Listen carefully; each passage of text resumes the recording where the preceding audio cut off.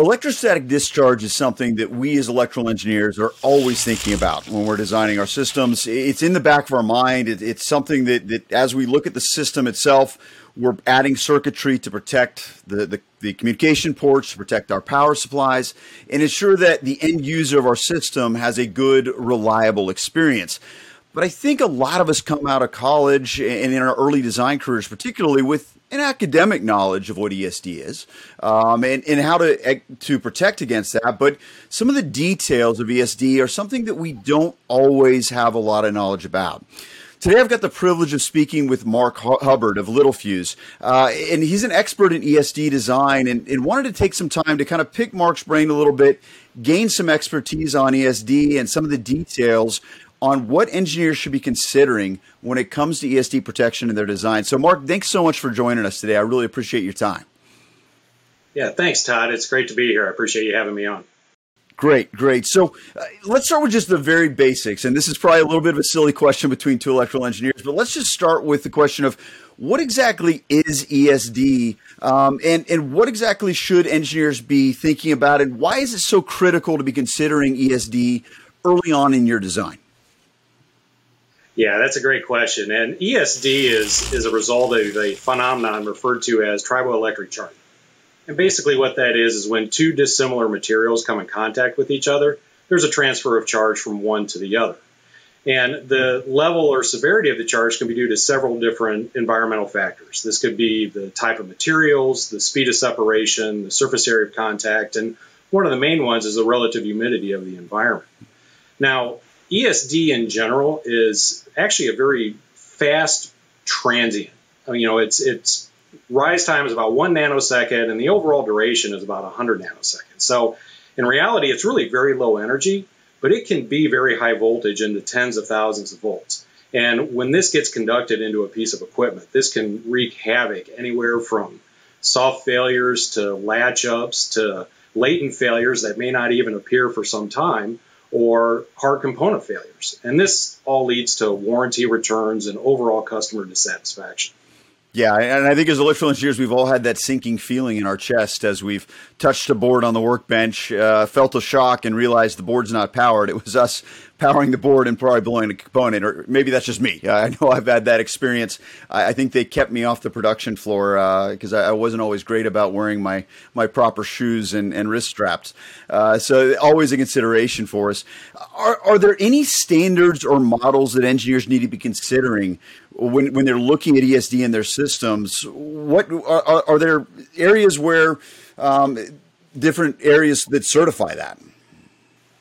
Yeah, there's actually several standards that are used to simulate ESD events, and they're kind of based on what environment you might be in as to what standard might be most applicable. So an example, a pretty common one that a lot of engineers are probably aware of, is the human body model. And the human body model is basically to simulate the manufacturing environment.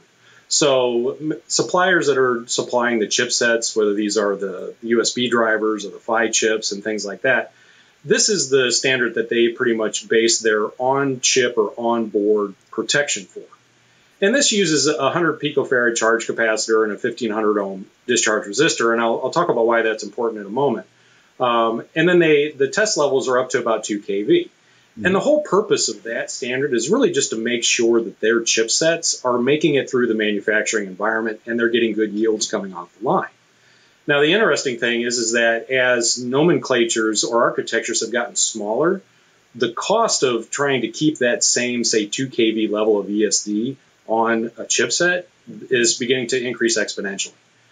But what a lot of these suppliers have found is, you talked about the manufacturing process and wearing the clothing and the wrist straps and all of that. They found that actually their processes are so robust that they could remove some of that ESD protection on those chips and still have good yields coming off the line.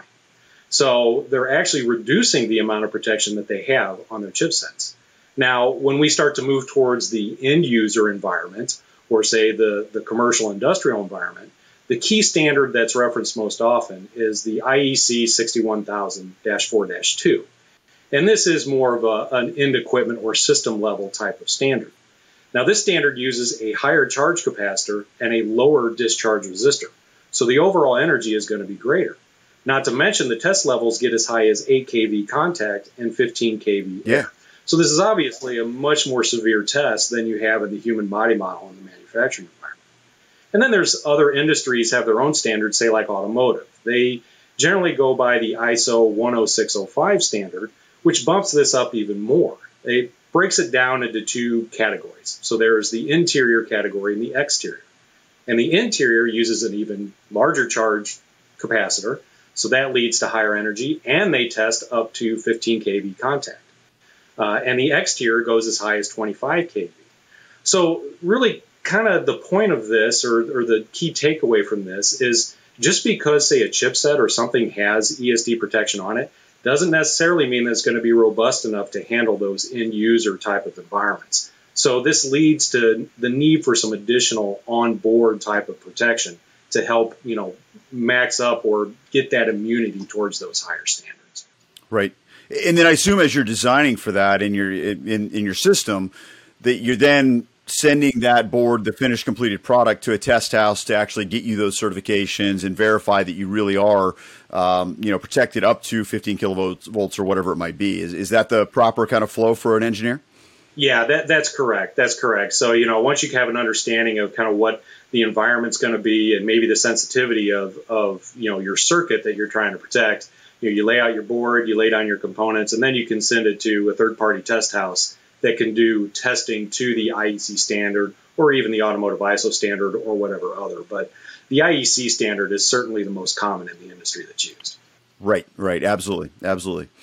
And then, as I've done designs and added protection into my circuitry in the past, one of the critical factors that I'm looking at is the dynamic resistance of the different protection circuits that I'm putting in there. And that's one of the areas that I also see big differences between different product families, different suppliers, where the dynamic resistance can be a really big factor. So talk to me a little bit about dynamic resistance. What exactly is it, and why should we be considering it in our designs?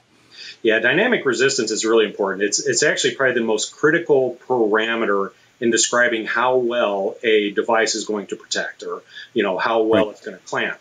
So ideally what we want a component that is infinite resistance during normal operation, so there's no loss, there's no leakage, and then we want it to be zero resistance during a transient event. So all of that current energy is being dissipated within the suppressor itself. Obviously, we don't live in an ideal world. But what we want to do is try to maximize that amount of dissipation within the suppressor. And this is really directly related to dynamic resistance. So dynamic resistance is the resistive characteristic in the nonlinear state or during a transient event. Right. And there's ways you can calculate this or determine it. If you look at a VI curve, say of a typical nonlinear component, and you take 2 points along that VI curve, you can calculate dynamic resistance by taking the difference in the voltage and dividing that by the difference in current. And that will give you a dynamic resistance value.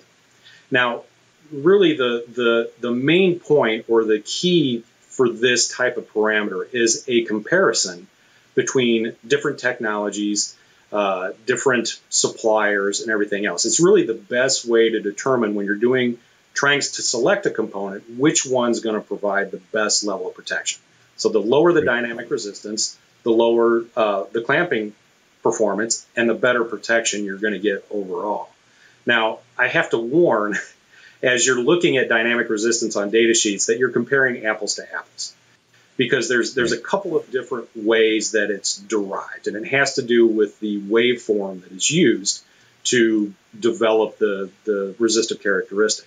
Right. And the two most common are the 8 by 20 microsecond waveform, and that's based on a standard lightning waveform transient. And the other is a TLP pulse. And a TLP pulse is essentially a method of determining a device's or measuring the characteristics under a similar ESD event without actually applying an ESD event. Because the ESD event is really hard to try to capture and record, whereas a TLP is a much easier process. So we can really, plot out a VI curve using the TLP. The difference is TLP is only 100 nanoseconds versus 20 microseconds. Right. So because the 20 microsecond is much longer, it's actually causing some self-heating of the component, which causes the resistance go up. So your dynamic resistance is actually going to be higher than it would be using a TLP pulse that uses a much shorter duration. So when you're looking at the characteristic and you're comparing components, make sure you're looking at TLP versus TLP, or 8x20 versus 8x20. Most suppliers these days will provide the TLP characteristic, but it's important that you're looking at that and comparing it accurately. Good point. And always a little bit of marketing specsmanship that can go on in data sheets. Yeah, there's always that. So it's always key to look into the details. Right, exactly. Yeah. So then in a battery system, where the life of the battery is trying to be maximized, the current consumption of the overall system is trying to be minimized to ensure that you're getting the maximum out of that battery, or any system where power consumption needs to be lowered to the very lowest possible amount. Does dynamic resistance, does that play any factor in that? Is that something that engineers should be considering there? Dynamic resistance is really primarily a characteristic for a transient event. Under normal operating conditions or standard operating conditions, the key parameter there is really going to be leakage current. So you want to make sure that you're maintaining as low of a leakage current as possible. And again, it kind of depends on the parameters. And there's different common components out there that are used for ESD protection, and they all have kind of different levels of leakage currents. So for instance, a ceramic-based multi-layer varistor is probably going to be in the range of several or tens of microamps. Most TVS diodes or diode arrays are going to be less than a microamp or less than 100 nanoamps. And then there's other devices that are polymer-based that actually can be less than even a nanoamp. So, if power consumption, power dissipation, is of key concern, then that's the parameter you want to take a look at and make sure that, it fits in with your overall scheme of the application. Perfect. And then, so what are some of the things that you see design engineers forgetting when it comes to ESD on a regular basis? Are there any common mistakes or common issues that often get overlooked?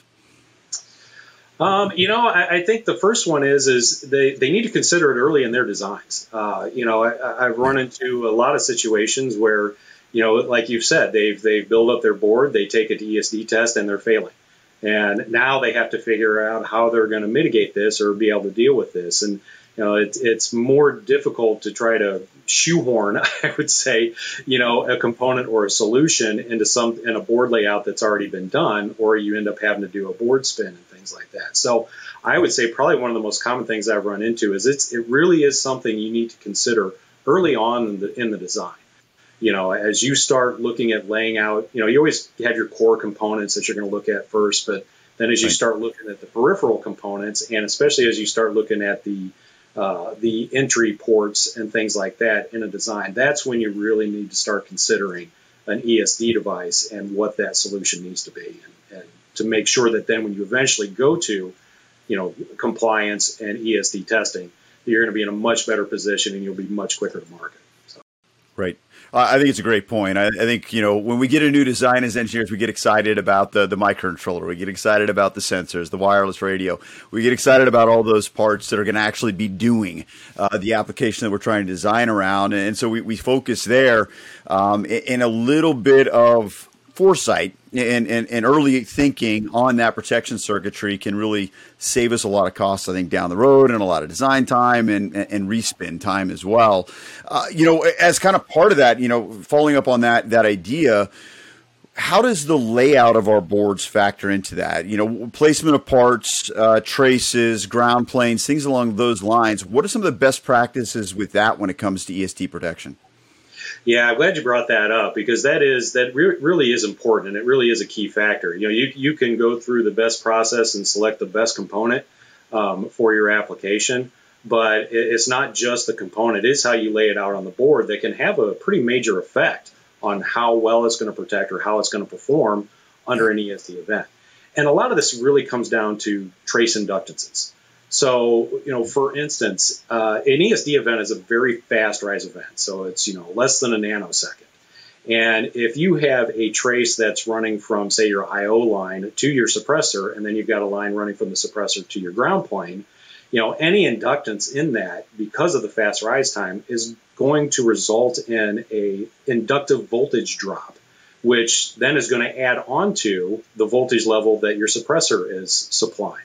And that's really due to the LDIDT characteristic of that trace. Another thing is the trace that runs from where you connect the suppressor to the I/O line, and then where that I/O line then eventually connects to your IC or the rest of your circuit. That can also kind of act as a buffer inductance. So under a fast rise time, you'll have a voltage drop across that portion, which can actually reduce the amount of voltage you would see at the end of the IC. Right. So the stub trace inductance really has more of an effect. So that's really the more critical of the two. But the overall idea here is really just try to place that suppressor as close to the input port or the source of the ESD event as possible, and that will help optimize your protection and really provide the best level of protection for your circuit.